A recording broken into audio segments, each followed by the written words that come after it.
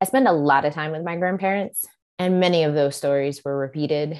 And I was like, oh my gosh, I could speak the story for you. Like, there's no point. But there are those moments and those sayings that I was like, I get it. And so, like, one of the things my grandfather used to say is, if you will not hear me, you will feel. Now, in the moment, I thought that meant I was getting a whooping because we had those days. But what I've witnessed in life is I was like, oh, if you're not listening for guidance, you will definitely move through an experience that has you feel the things that you would not listen to. I was like, oh. That's Annalisa Valerie. She is a holistic wellness coach, a singer and an artist, a court-appointed special advocate for teens and youth in the LA County foster care system, and the founder of Causing Legacy, which is a newly born organization dedicated to creating legacy by facilitating experiences that honor elders' wisdom and share knowledge with future generations. Causing Legacy's mission is to transform the way teens and youth of color are cared for by the community by providing tools and resources to heal, guidance to navigate the inner journey, and support them discovering who they are in the world. So I asked Annalisa to come on the podcast because when I heard her talk about supporting BIPOC or Black, Indigenous, and people of color youth in connecting with their elders, I immediately recognized that as one of the pieces that I see as crucial to cultivating a life-sustaining society. So in this conversation, we speak less, maybe not at all, about the ecological crisis directly, but more about what it takes to have a life-sustaining society. And I firmly believe it takes this kind of heart that you'll hear from Annalisa. It takes intergenerational connection. It takes recognition and connection with our ancestry. So as you listen, I invite you to think about your relationships with the people older than you and the people younger than you, the people who are still alive, who are in generations prior to yours, and also your ancestors, as well as the people who are alive now in younger generations and the ones yet to come, the future beings. And feel into how you feel connected and how maybe you don't feel connected in both of these directions in time. I'm in a program right now called Singing the Bones, which is hosted by Lydia Violet, who's a longtime mentee of Joanna Macy in facilitating the work that reconnects, and a musician. And she's co-hosting this program with Leah Song of Rising Appalachia. And this program is all about looking into our own ancestry, one line of our own ancestry, for songs, for music and folk tales and instruments. And wow, it has been such a rich and fun experience for me. So this is really on my mind right now as something that I didn't recognize before as having such a role in a healthy culture, a life-sustaining culture, that connection to our legacy. So I'm really excited to be connecting with Annalisa about this, and also to connect with you after you listen and hear what you think about all of this. So I hope you enjoy hanging out with me and Annalisa, hearing some of her grandparents' words, hearing about her work as a CASA, a court-appointed special advocate for the teens and youth that she has supported. And there's even a mention of dreams, because she too, like me, if you listened to one of my final episodes of the Dreamer's Den series, connect with this sense of ancestry and what's moving through us through dreams. You're listening to Turning Season Podcast. I'm your host, Leilani Navar, here with your dedicated dose of active hope.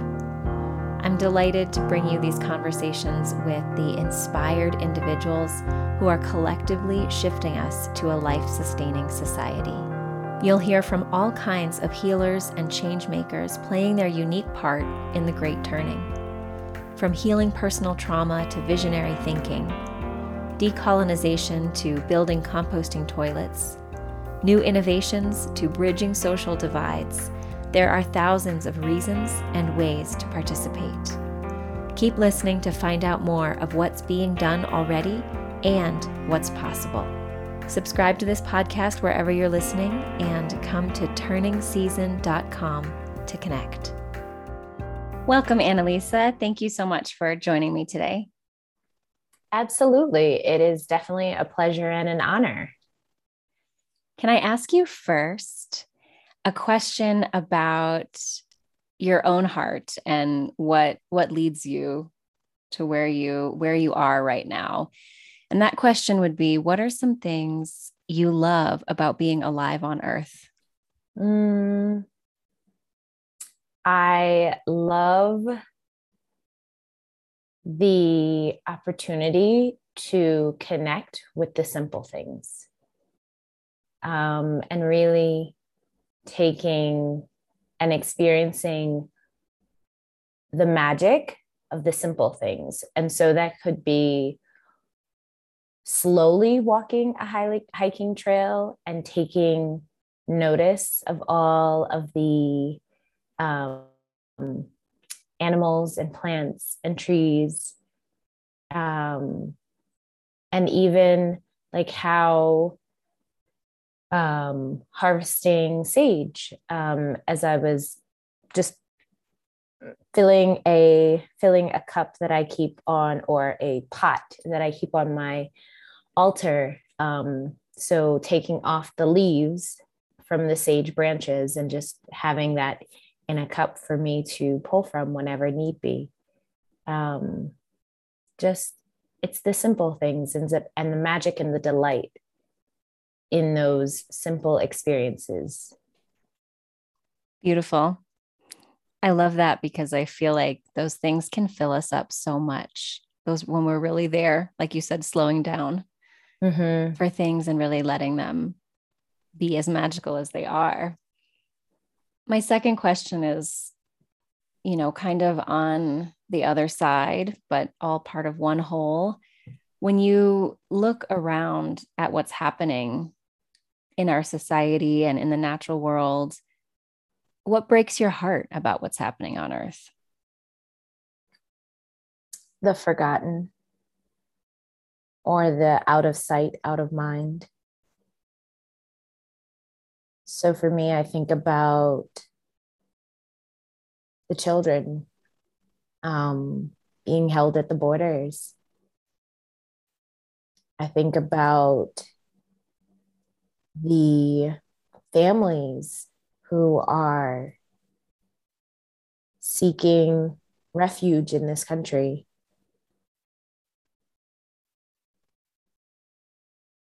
Yet being treated like they're less than human. I think about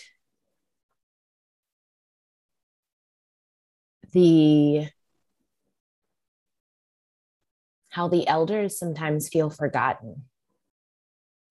And in total honesty, I sometimes do forget, because I get so wrapped up in what is happening in my life. And so remembering to slow down, to pause, and to check in. Check in with my elders. And the pain. I don't know if it's so much pain, it may be hurt. But there's so much hurt. And the more that gets revealed in this space and time, is what has been lurking in the shadows and in the darkness is coming to light. It's just opening, or even reopening, wounds from past years and history. It's both painful and an opportunity. Painful to really witness the depth and breadth of all that the people of this country have moved through. And when I say people, and specifically referring to BIPOC, Black, Indigenous people of color, have moved through, and all that is still to be, and the opportunity to really heal those spaces, to allow those painful memories, whether it be our conscious memories or our energetic, genetic memories. It's an opportunity for us to process and clear and heal and create newly for future generations. Yes. It feels like everything you're saying there sort of swirls around this idea of forgetting and remembering. Yeah. Like, I mean, when you first said what breaks your heart is the forgotten, I felt that. I felt that in my body. Yes. Oh my gosh. All the things and the people and the beings that we forget, that we ignore. And yet, as you talk about these genetic memories and energetic imprints and hidden pieces of history, none of it's really ever forgotten. But how much can we uncover it and unveil it for healing and for remembering? Absolutely.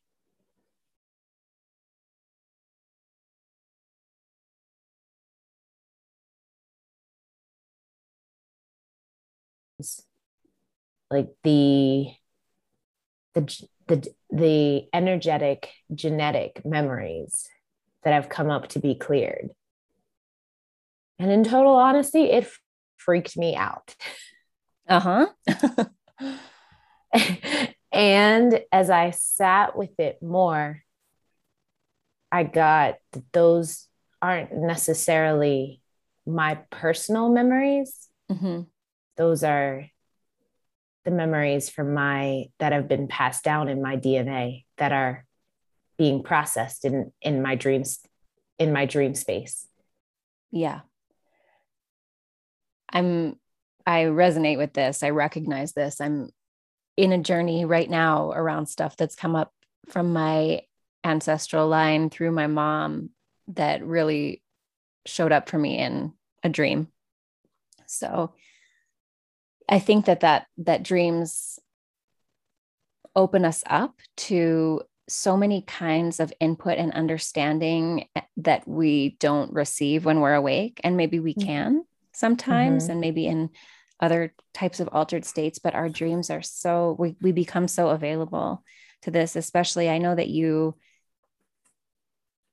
do healing work for yourself and for others, and you pay attention to storytelling and to memory. And so it wouldn't surprise me if that space is opening up. Do you feel like you intentionally invited that in, or is it taking you by surprise?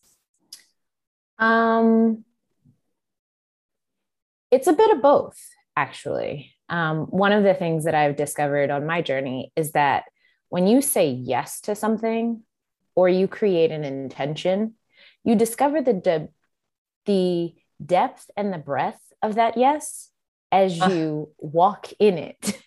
It's not necessarily something that you may see beforehand. It's like, oh, so this is what that is, or what that looks like, or how that manifests in my space. Like, okay, all right.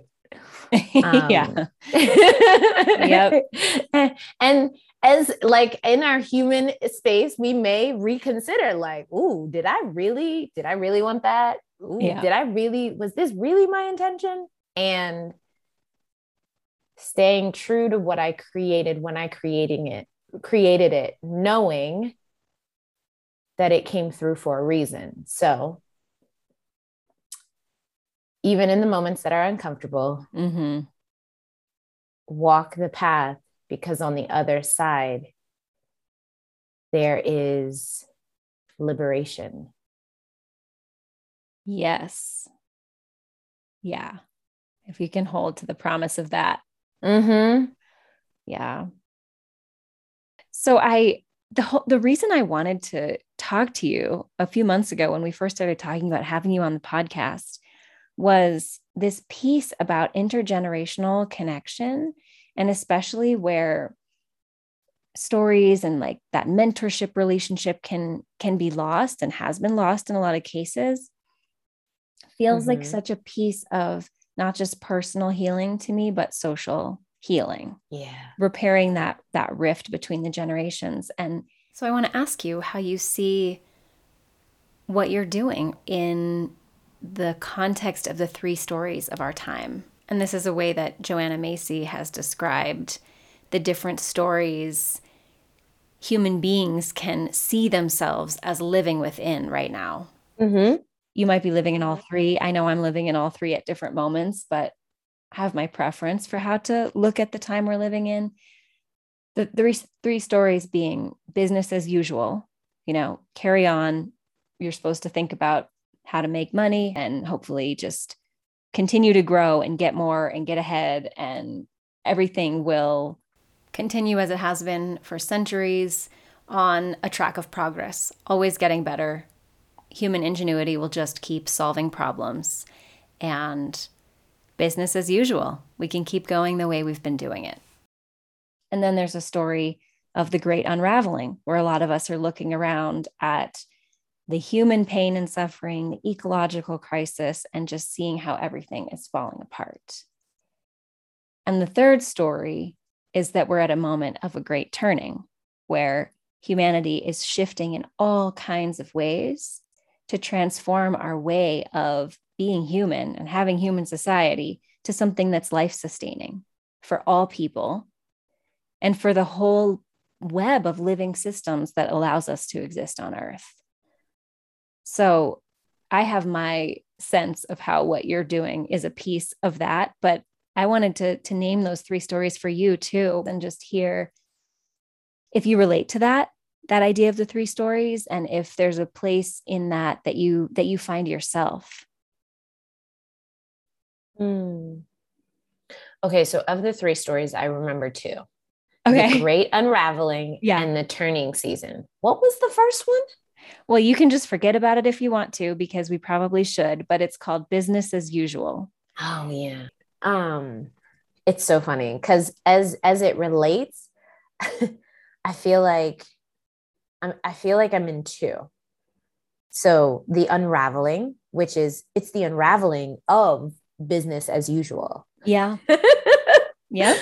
And so really just so much as I like seeing and witnessing all that has moved in the shadows or moved in the darkness coming to light, and those stories and those spaces, they like the way they land is horrific. Mm-hmm. Like the native children that were sent to the boarding school that they were then buried under. Like, ooh. Yeah, it's horrific. Ooh. Yeah. And just the world of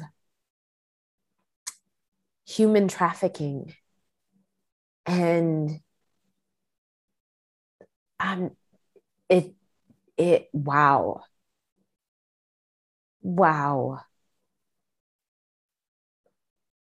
And the George Floyd, plain sight, light of day, disregarded.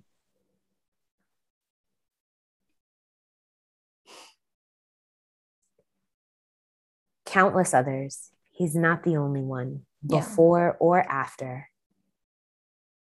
But just, it's confronting in the space of the unraveling. Yet there is a reason all of these horrific experiences are stepping into the light of day. Yeah. The unraveling is quite the experience to be with. Yet the turning season is like the stars of the night sky. Like it's not, there's darkness and there's also light. Mm-hmm. And each of those stars shines their brightest, yet our perception of them may be different, but they're lighting our way. And so for me, that speaks to the light worker in me and the light worker in every single human being, for those who have chosen that path and walked that path with integrity, and for those who are just beginning to awaken. And for those who may still be asleep, yet there's a rumbling happening within them. And so in this moment, I stand in two worlds: the unraveling and being with my personal experience in the space of seeing all that's unraveling, all that light is now touching where it previously was shadowed or darkened in those spaces. Yeah. Wow.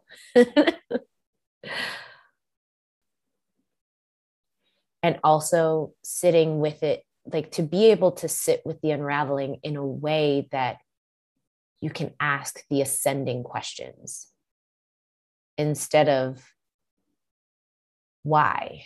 Like, why now? Why did this happen then? More like, okay, what is this showing me? What is this teaching me?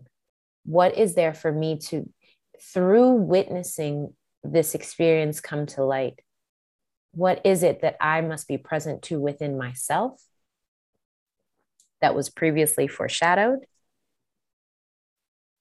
And what is it that I must be mindful of as I journey on? Powerful questions.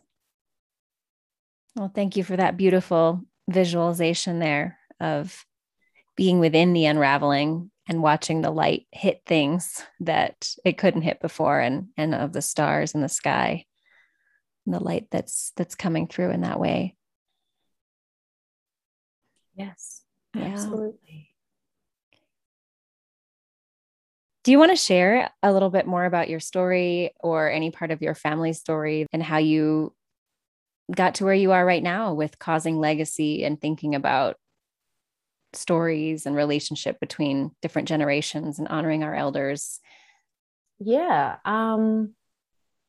Actually, this week I received a box from an uncle and aunt of mine, and I had no idea.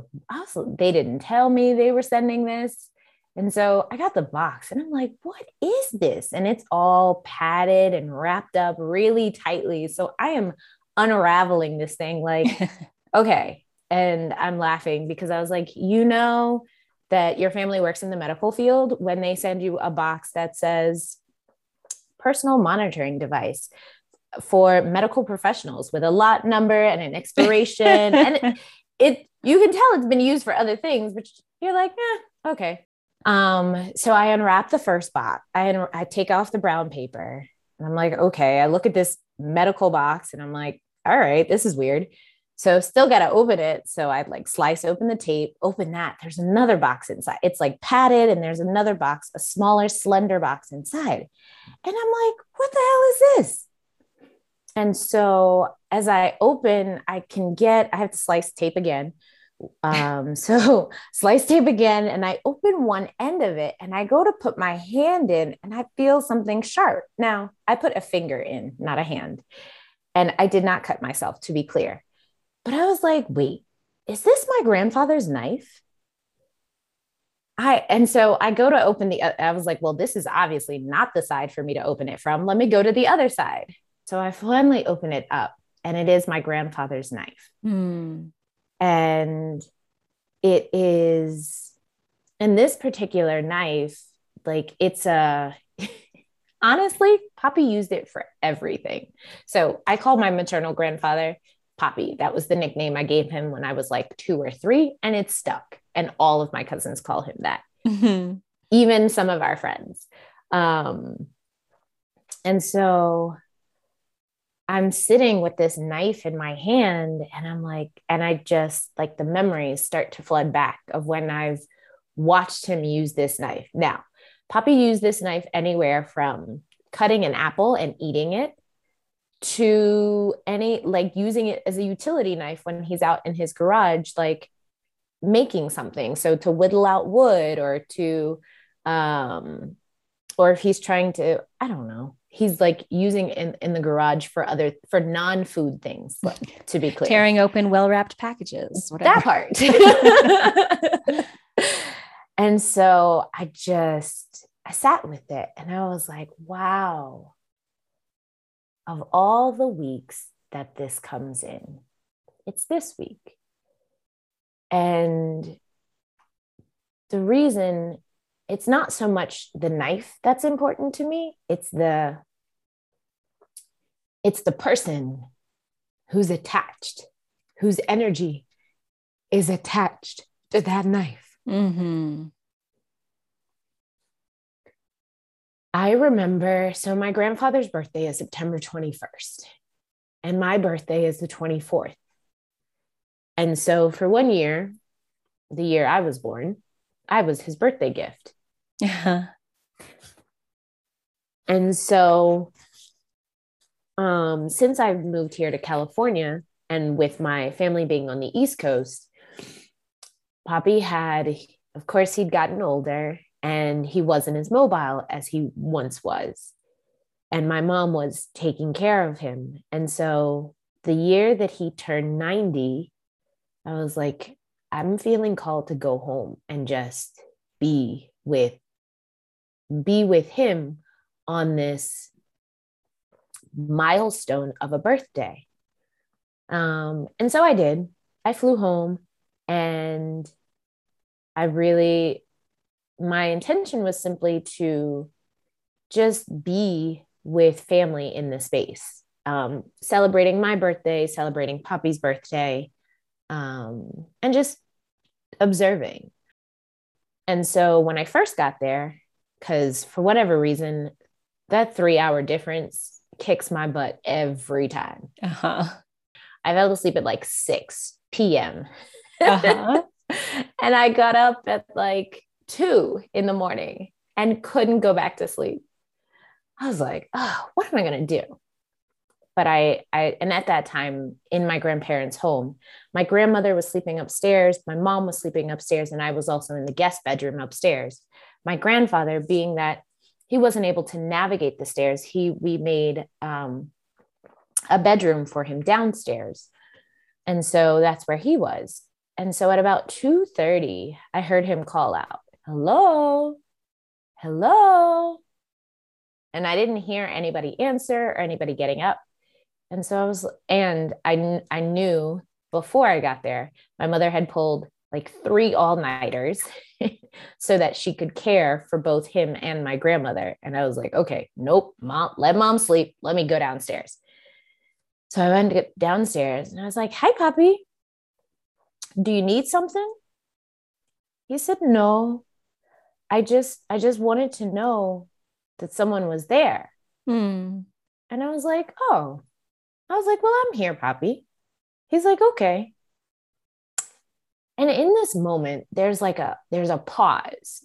There's a pause in our communication. There's a pause in just the moment. Because what I realized is, for the first time in a very long time, it's just me and my grandfather. And I was like, huh.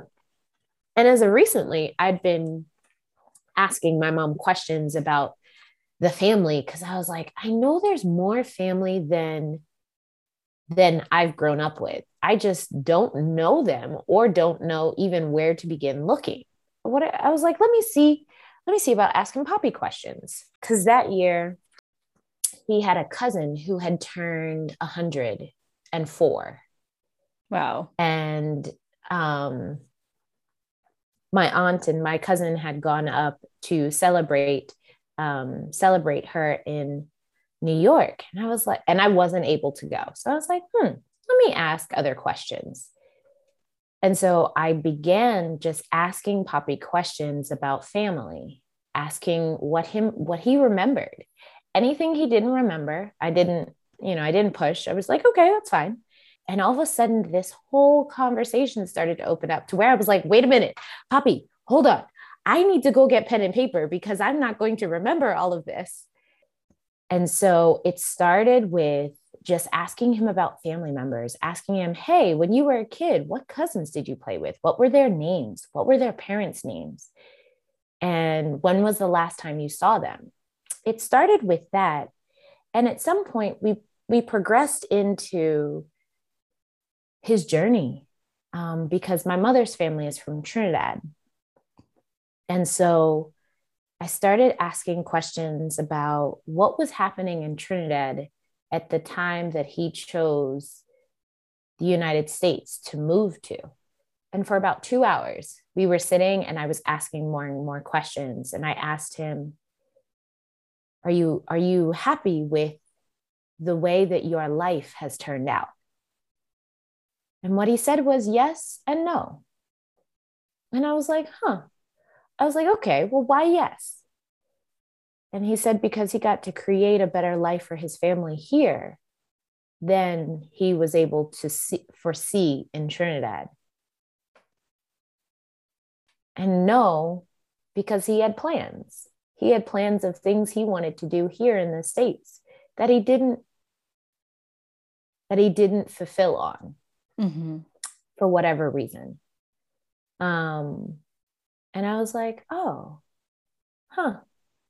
And as we completed the conversation 2 hours later, as my mother walks down the stairs half asleep, I really got present to the commitment, his commitment to create a better life for his family, which led to me being born here, first generation for my mom's side of the family, being born here in the States, and also the sacrifice that came with that commitment.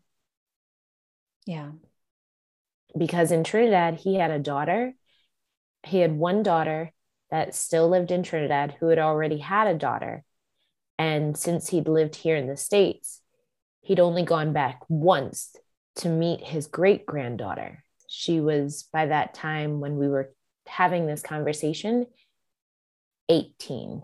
Oh, wow. And I was like, ooh, okay. I got present to what he gave up so that I could be here.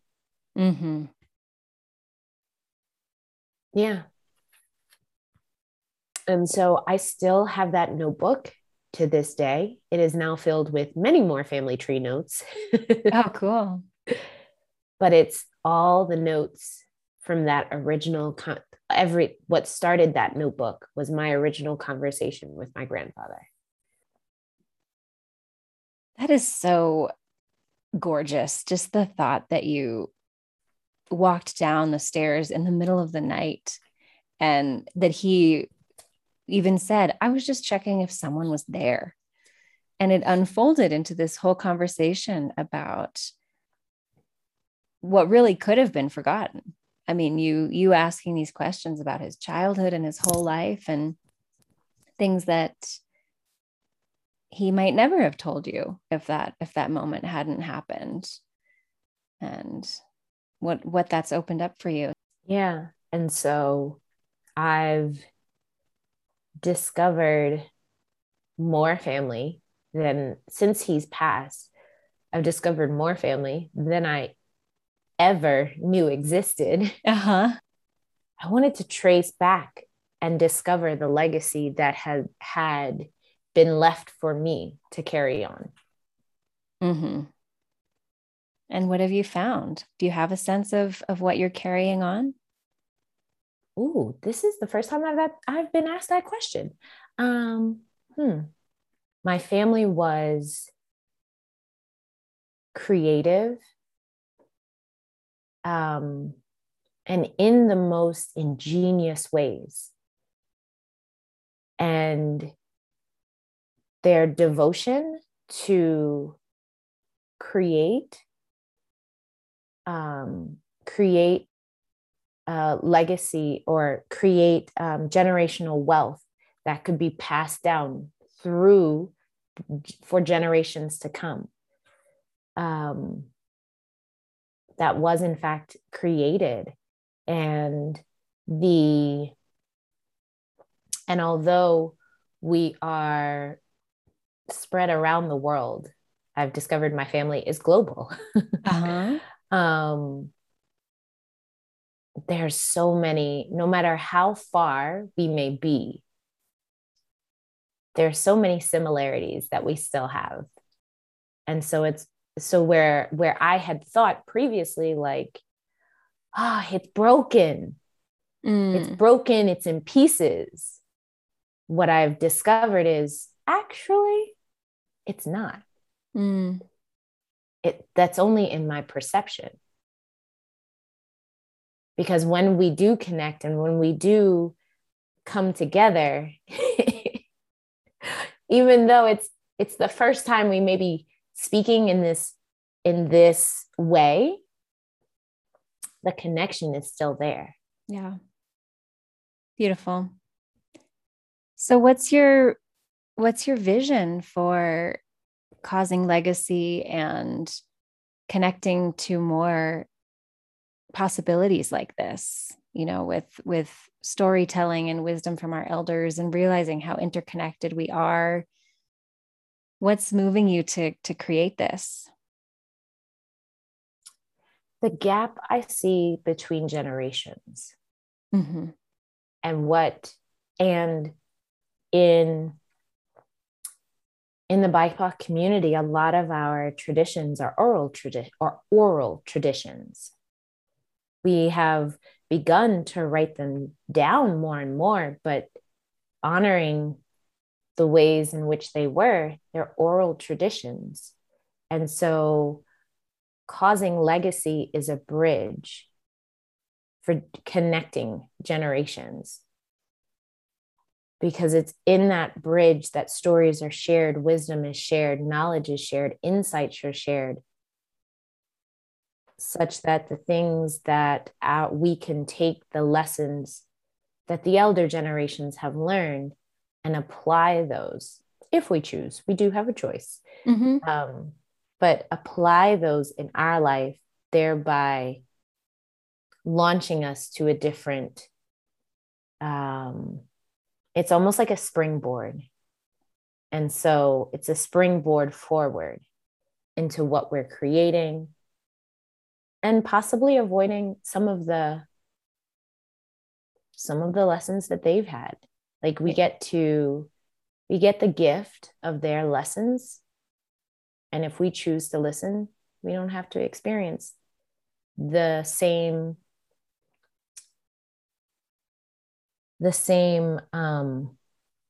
pain point experiences so that we get the same lessons. Right. Right.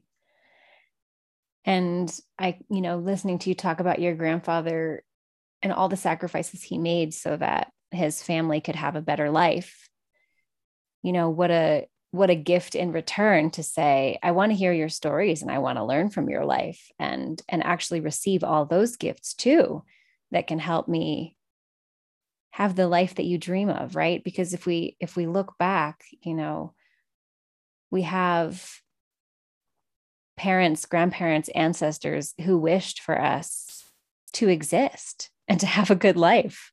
Right. And did so many things, made so many choices, maybe not every single one of our ancestors, but so many of them made choices to make things possible for us. And it's really sticking with me what you said about how we can forget children or people that we might not relate to as our own, right? Or forget our Mhm. elders. And what a gift it is on both sides when we make an effort to remember and to listen. And it's also like listening for, so I know for me as a kid, I spent a lot of time with my grandparents, and many of those stories were repeated. And I was like, oh my gosh, I could speak the story for you. Like there's Yeah. no point. Um, but there are those moments and those sayings that I was like, I get it. And so like one of the things my grandfather used to say is, if you will not hear me, you will feel. Now, in the moment, I thought that meant I was getting a whooping. Because we had those days. Yeah. But what I've witnessed in life is I was like, oh, if you're not listening for guidance, you will definitely move through an experience that has you feel the things that you would not listen to. I was like, oh. So here I thought it was just a child thing. I was like, no, okay. So the one I remember my grandmother saying, and it was interesting because I felt like in the moment that she said it, I felt like she was scolding me. And it like took me a moment. But she said, never say you can't. You can do anything that you put your mind to, anything at all. As long as you can envision it, you can do it. Good advice. And so for that, I realized, I was like, oh, that's been a guiding principle for me. If I can see myself in it, if I can envision it, I can do it. Mm-hmm. That's a lot of faith in you that she's demonstrating. I mean, really in anyone, in all of us. But why do you think it felt like a scolding at first?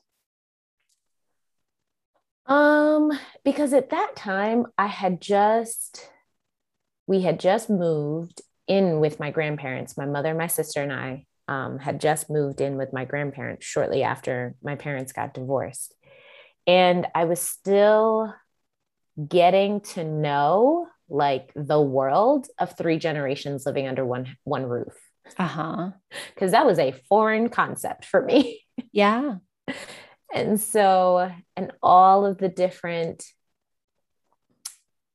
adults to navigate. Granny had one set of rules, mom had another, Poppy had another, and don't apply one person's rules to another because that would lead down a road of its own. And so the tone that she used with me was firm, and usually that came with, Annalisa, why'd you do that? Like, I'm getting in trouble. Okay. Yeah. And so so I attributed that tone to me getting in trouble. And in that moment when I was frustrated with something, what did she say? She said, what's wrong? And I was like, I can't do it. And it was almost like she wanted to nip it in the bud in that moment, but it definitely, like, her tone, I was like, wait, am I being scolded? Yeah. Yeah. But after she said, you can do anything you put your mind to, anything at all. And then she walked away.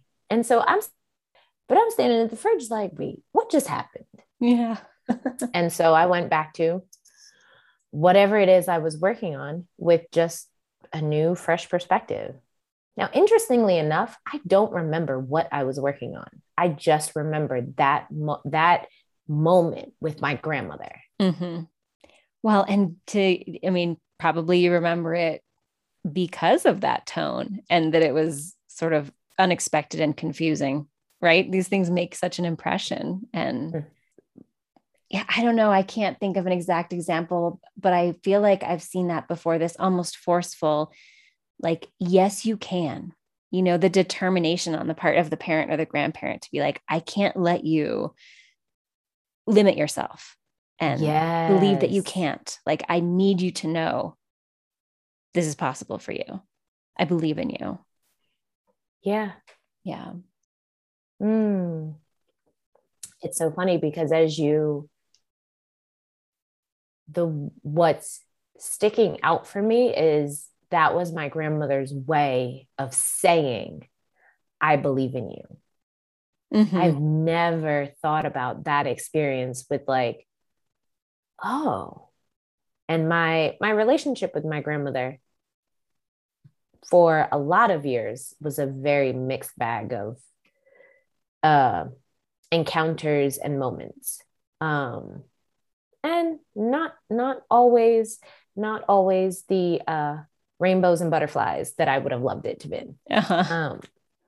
And so looking back and like with that, it's almost like she charged me in that moment.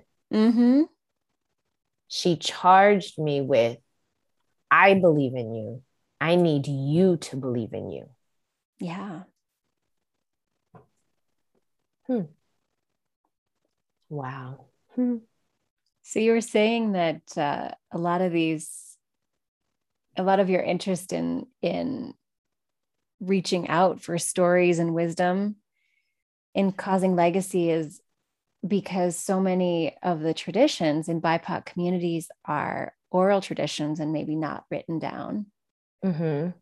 And I was wondering if there's anything else you want to share about that. What calls you particularly to work within oral traditions or within the BIPOC communities? Or For me, within the so as a kid, I went to 6 different schools.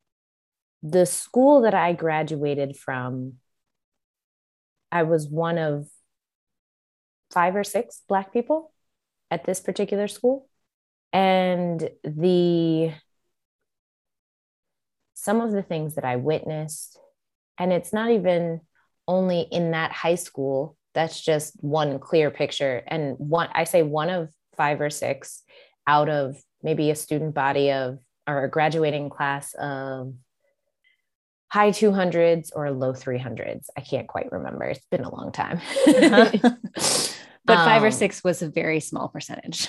Very, very small percentage. Yeah. And then just looking at my experiences of growing up, having like my home life is more of the immigrant life. So there's a certain standard that regardless of what school allows, it is not happening at home.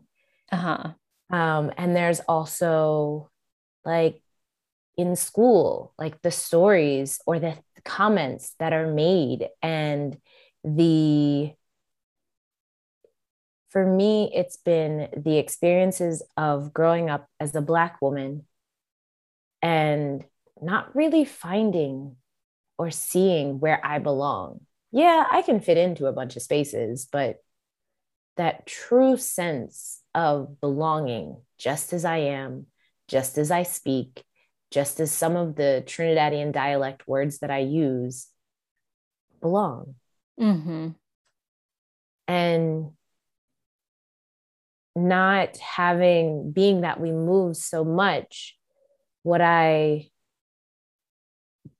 think what our in our last in when we moved to my last high school, I began to create the village of support that I needed because for whatever reason, the capacity of those that were around me didn't necessarily have the capacity to fulfill a need that I had or guidance that I was looking for, or even just the ability to just listen when I wanted to share without judgment, without like interjecting, just listen.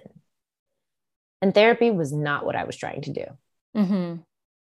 And so as after college, as I started to dive deeper into my journey in self-development work, personal development work, inner child work, ancestral work. As I've journeyed in that space, I've discovered tools, communities, and like greater self-acceptance through doing the work. And the one part that I was like, I really wish I had someone in my space, in my corner. And what I think about is as a teen, if I just had one person that encouraged me to go after my dreams, that would have made all the difference. Mm-hmm.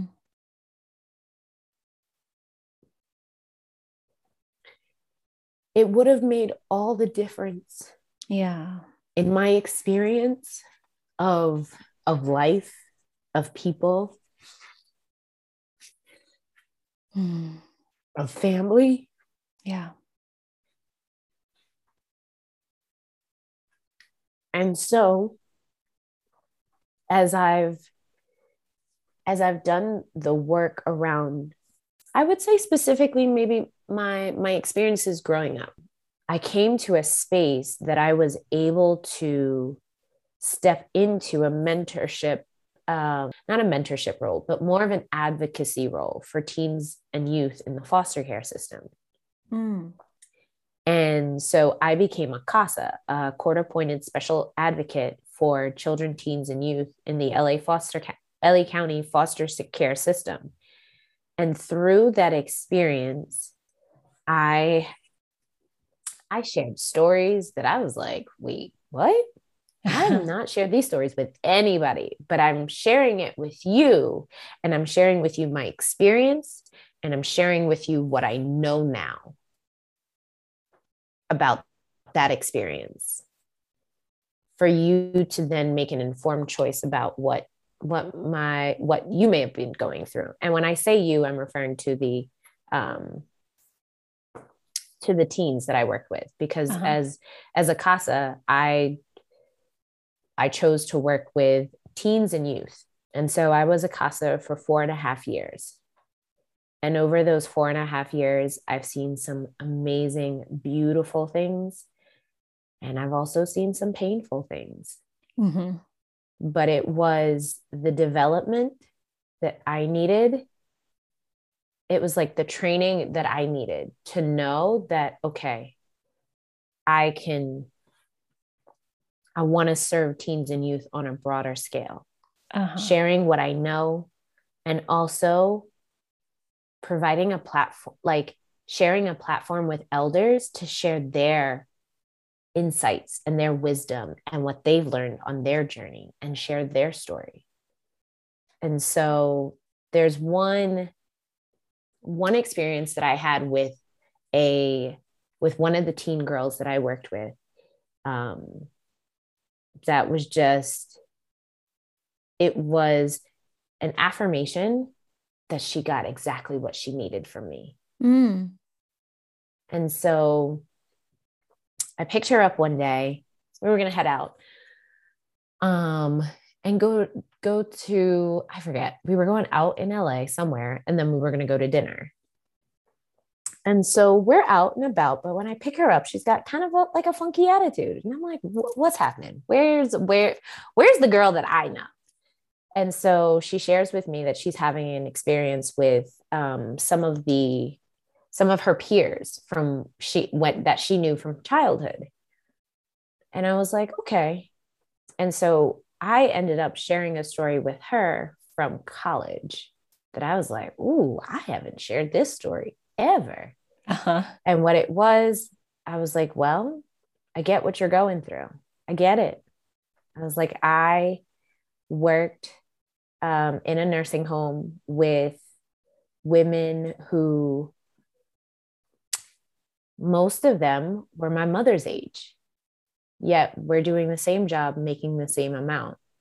And there were 3 women who were closer to my age. I was like, but my experience with those 3 women felt like torture. Mm. They wouldn't help me if I needed help with a patient or a resident. Um, every once in a while they would, but it was very just, they would talk bad about me, about the fact that they felt that I was better than them because I had no children and I was going to college and I was working. Um, it's and they just, their communication, what they said really spoke to their perception of me. Mm-hmm. Well, I can say this now sitting in this moment as I recall. But at the time it was hurtful because I was like, what the hell? Like, okay, so I may not have any children. I may be in college and I'm working.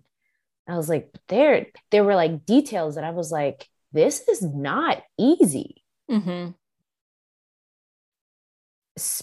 But here I am at work and I'm having to do and move, like I'm having to fulfill my responsibilities by myself because the people that are supposed to be on my team are choosing not to support or not to help me. Uh-huh. And so I shared this story with her and I was like, in my head, I'm like, yo, I haven't talked about this story in forever. I was like, And what I shared with her, I was like, they used to talk so bad about me. I'd go home and I would cry. Mm.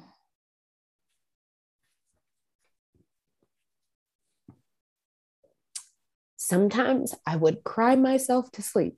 Mm.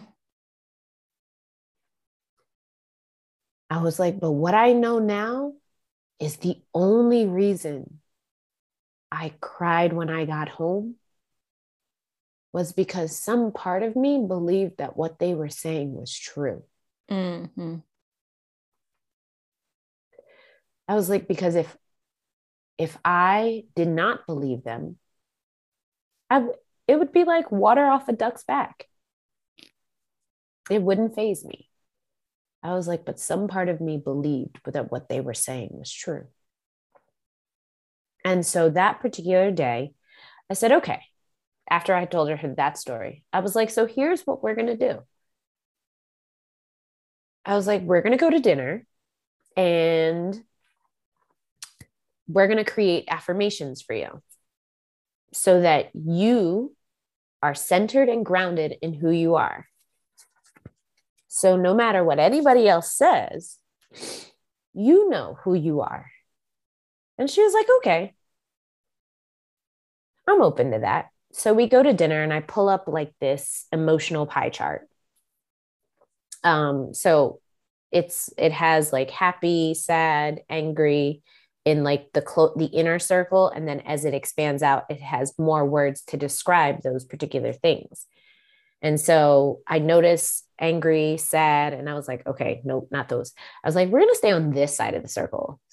I was like, so in this section here, I was like, I want you to read through the words and read through the words and only pick the ones that give you a buzz in your belly. If it doesn't give you a buzz in your belly, that's not the affirmation for you. And so she started to pick them and we wrote them in a notes app on her phone. And then our food came and she was like, oh, I like this. I was like, great. And so so we finished dinner. She wrote out her affirmations. We got in the car. I said, okay, now here's what you're going to do. I want you to, so I took a picture of her phone with my phone and I was like, okay, now I want you to read them because I know you live in a house with a bunch of people. And as much as I want you to do mirror work, that may not work out. So I was like, okay, so we're going to record it. And instead of you like reading it to yourself in the mirror, I just want you to listen to it as many times a day as you can. And she's like, okay. So she starts to read it and she like, I can tell like her energy, she starts to brighten. And I was like, great. And so she's like, all right, I'm done. And she goes to like pull the handle of my car to get it. I was like, wait, come back. We not finished. I was like, one more time. She was like, one more time, what? And so I pulled down the visor, opened the opening so that she could see the mirror. And I said, now I want you to read the affirmations that you created. I want you to speak them to yourself in the mirror. She read the first one. She got halfway through the second one and she took a look at me. She's like, Miss, I'm going to cry. And I said, and that's okay. You are safe here. This is why we're doing it here in the car where it's just the two of us. I've got tissue if you need it. And so she read through the affirmations. That day, she got out of the car and literally skipped to the house. I was like, okay, great. Whatever happened, she chose at some point, I would say 6 to 9 months later, she chose to end our CASA relationship. So I no longer was her advocate as delegated by the court. And that was fine. And so I keep the same phone number that I give to any of the CASA teams that I work with. And I tell them, if there's anything you need, if there's anything you want to talk about, I'm always here. You can always call. But the way that it ended was abrupt. And I was like, oh my gosh, my heart, like, did I even do anything? Did anything stick? I poured everything I had into this person. And so 2 months go by and it's September and I'm preparing to go on a retreat with an Ngano shaman in Colombia. And the Friday before I leave, I get a text message. And the text message says, after 2 months of no communication, the text message says, hey, miss, I still love you and I still say my affirmations. I cried when I saw that text message. Yeah. Because what I got was, she got everything she needed from me. And if nothing else stuck, she knows exactly who she is and how to tap into that. I said, okay, my work is complete for this moment with her. Yeah. And so being able to expand that impact and that contribution to more BIPOC teens and youth who are just missing that one person in their corner saying, you can do this. You got this. It's everything to have that person in your corner. And you know what I love about that text that she sent you also is that I don't know why it took her 2 months, or why the ending was abrupt, but she knew that it would mean something to you to know that she still loves you and still says her affirmations, that she wanted you to know. Yeah. And like you said at the very beginning, sometimes you might forget to slow down and check in with your elders. And I think that probably happens for every generation, right? Like, oh, right. Like you're her elder. And she's like 2 months later, I should let her know. Because yeah, she must know that she meant something to you and wants you to know you meant something to her. And just like a 2-sentence text, but that's. Yeah, I definitely took a snapshot of the text because I was like, yeah, keep that one. I was like, okay, if ever I'm having a day of doubt, yeah, this right here will get me right. Totally. And yeah, I mean, it's a good reminder because she might not have sent it, but still felt all that, And so like, if there are people that we doubt, I don't know if I'd made any positive difference there. Or maybe I did and they just never sent the text. Right. Yeah. Well, before we close, is there any last things you'd like to share with listeners? And also, will you share how people can find you online and connect with you? Yes, absolutely. So one of the things that we do at Causing Legacy is we introduced BIPOC teens and youth to sound baths and sound healing. Cool. And so that's a really beautiful experience. And as we continue to curate different workshops and classes, those will be on our website, www.causinglegacy.org. And how people can connect with me.